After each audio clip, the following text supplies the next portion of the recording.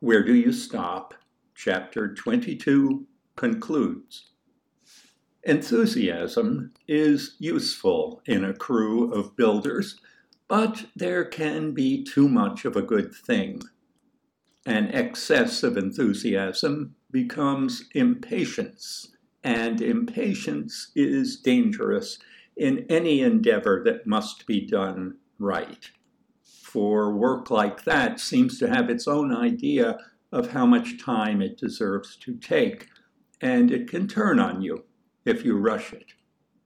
Looking back, I see a kind of frantic carelessness in our work the next afternoon.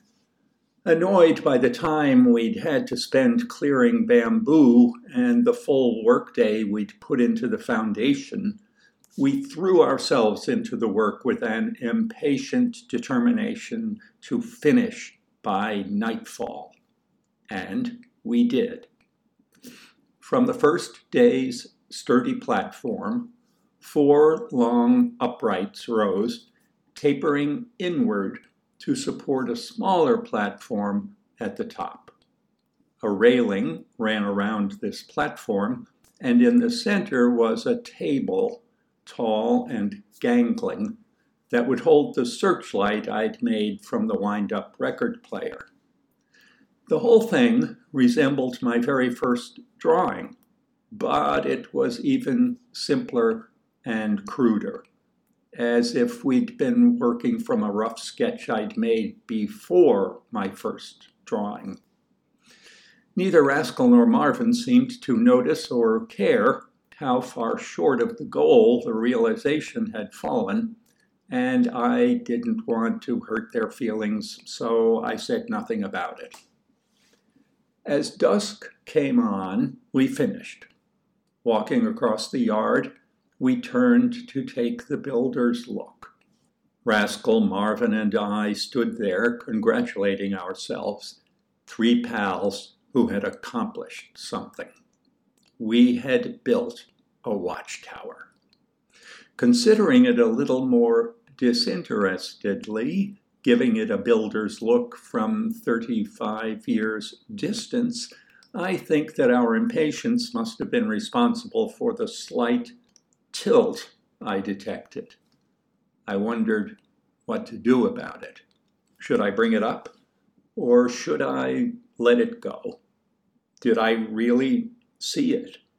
Or was it just the fading light playing tricks with my eyes? Was it perhaps the bamboo that was crooked?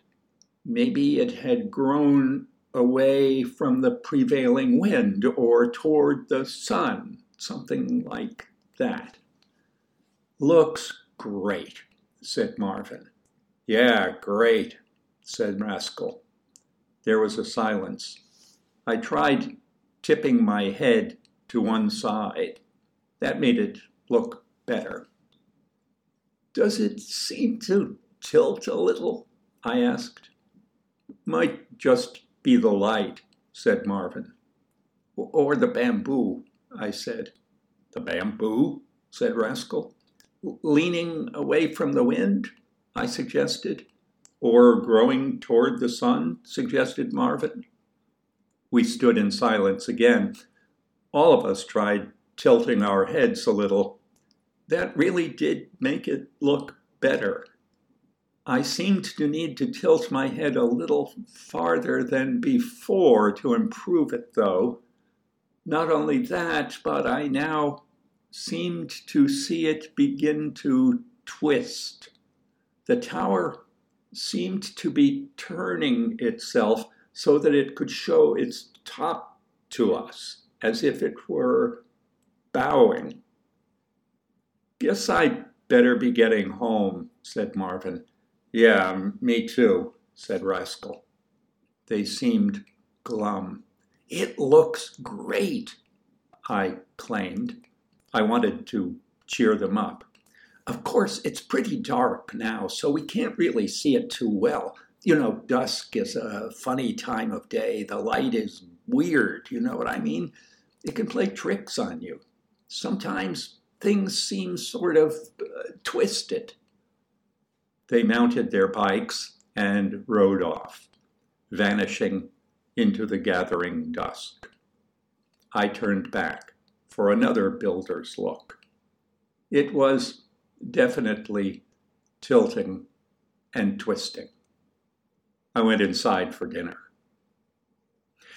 At the table, after we'd all filled our plates and begun to eat, I heard, from the direction of the watchtower, an eerie groan.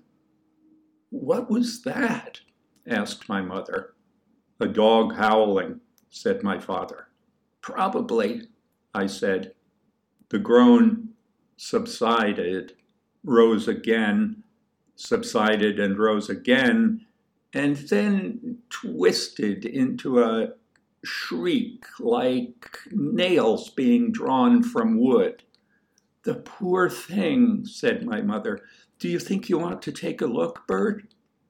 "Maybe," said my father. "It's going to stop in a minute," I said. The shrieking rose in pitch and volume. "What makes you say that, Peter?" asked my mother. "Just a hunch," I said. There was one last anguished shriek, and then a sigh. That must have been the platform and supports settling into the bamboo. Then there was silence. "See," I said, "I knew it would stop." I kept my head down and ate.